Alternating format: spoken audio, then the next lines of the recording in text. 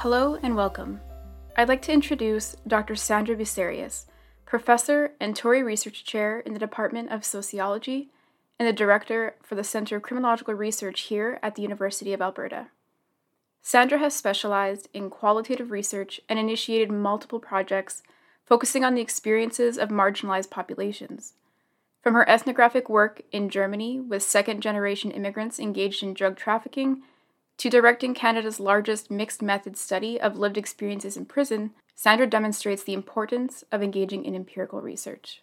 Sandra, thank you for taking the time out. Why don't you tell us a little about these current research studies or future projects you're working on? I'm currently doing the official evaluation of the School Resource Officer program in Edmonton with a colleague from Carleton University, Kanika Samuels, and a colleague from the University of Toronto, Scott Wortley. I am also directing the University of Alberta Prison Project, which is an extensive multi-method study on prison life in Canada.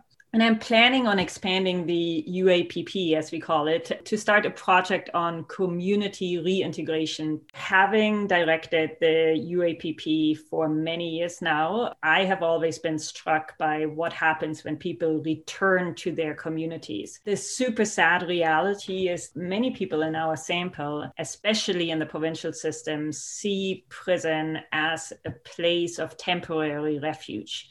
This is absolutely not an argument for prison. It's a reflection of how much the often celebrated social welfare state of Canada fails people in the community, so that prison, unfortunately, becomes better than the alternative of living outside of prison. So when we're looking at releasing people from prison, I think we need to pay much closer attention to what support systems are in place in the community and where these support systems might fail. So do community engaged longitudinal work and systematically study where our society fails to reintegrate recently released people. And I want to say, of course, we do have services in place with respect to housing and food and mental health support, medical support, treatment options, but there are many barriers to smooth transition from prison to the community. So it is these processes and barriers that I'm interested in, and I hope inform policies to remove such barriers. What do you find the most challenging about doing research in prisons? I think one of the biggest challenges, for me anyways, is to build a team of researchers who are capable to build rapport with people from all walks of life. Like yourself, Ashley, you're fantastic at that. So we have to choose research assistants who will be able to meet anyone as a human being, independent of what that person may have done to others, may have caused harm to others. And likewise, we need to have a team that is able to listen to often horrendous victimization stories that our participants have experienced about extremely traumatic childhoods characterized by the influences of Canadian colonialism, childhoods spent in multiple foster homes and residential schools. So when you have interviewers who are shocked by those stories, which is understandable, our participants will stop talking because most people don't want the other person to be uncomfortable or to be shocked. It's just a human reaction. And it is also important to walk the line between staff who are essentially part of a system that they do not necessarily agree with either and face lots of challenges every day, and the people who are incarcerated. So when choosing research assistants, we need to pay attention to whether or not they can walk that very fine line, that somewhat neutral line, while being in prison. Prison is a super complicated research space, and you are often dependent on things you cannot influence. So, for example, codes go off and you might need to leave right away. There's always the question where we can interview. So can we interview on a unit? That's usually very easy because we can just be there. However, sometimes we are dependent on staff escorting or prisoners to the interview rooms. So when doing prison research, I also need to build a team of research assistants that can be flexible. In terms of teaching, what is your favorite course or seminar to teach?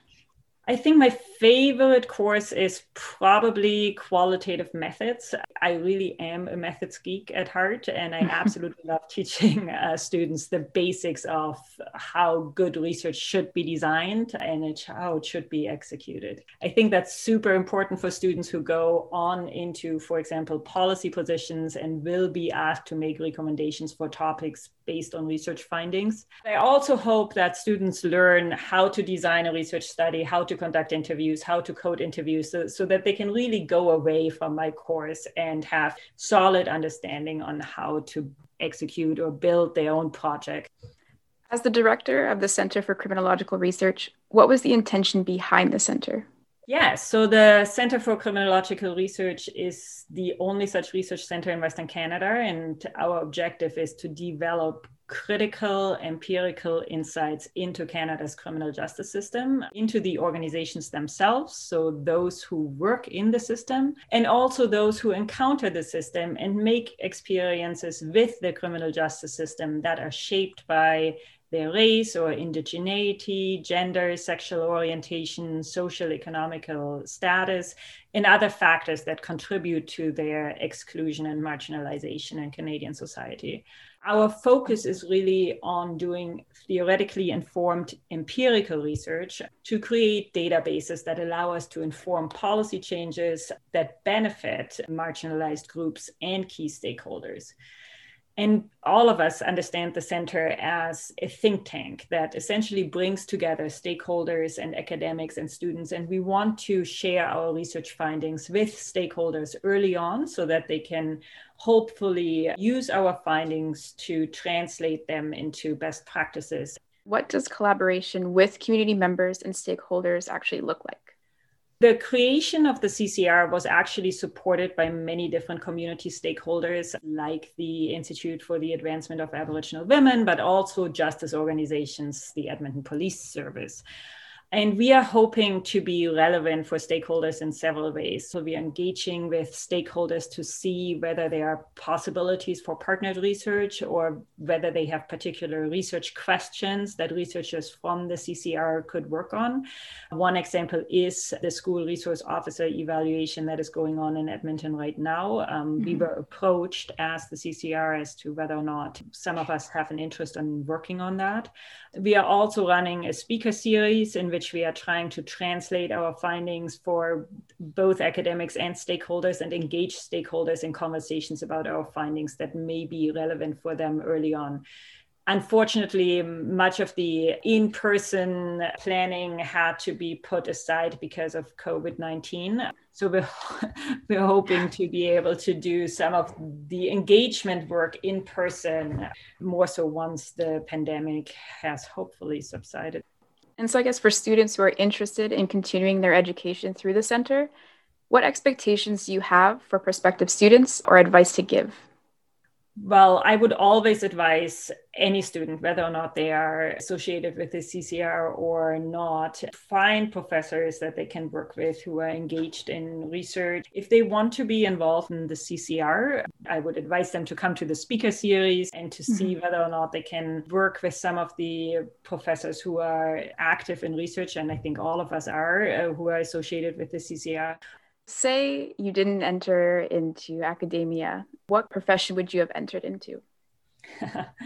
I always wanted to be a psychoanalyst, actually. So I even started the psychoanalytical training at the same time as I started my PhD, which is not recommendable.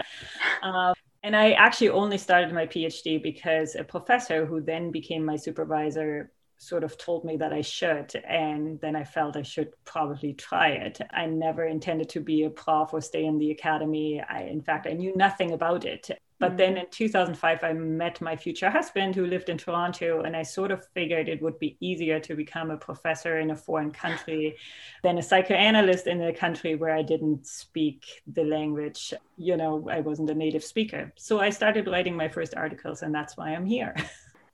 Do you have any hobbies that you enjoy? I absolutely love the mountains. I will take any opportunity for going hiking, but I love any other outdoor sports too. So mountain biking, running, cross-country skiing. I used to swim competitively and coach for years, but that's in the past. I also love reading non-academic shitty novels. Love watching my kids play sports and their instruments. There's lots of music in our house. Do you have any pets? I do have a rescue dog, Jasper, after the mountains. Our oldest son wrote us persuasive daily letters promising he would take the dog for a walk every morning before school, rain or shine, and would. So eventually we gave in. It's a fair reason.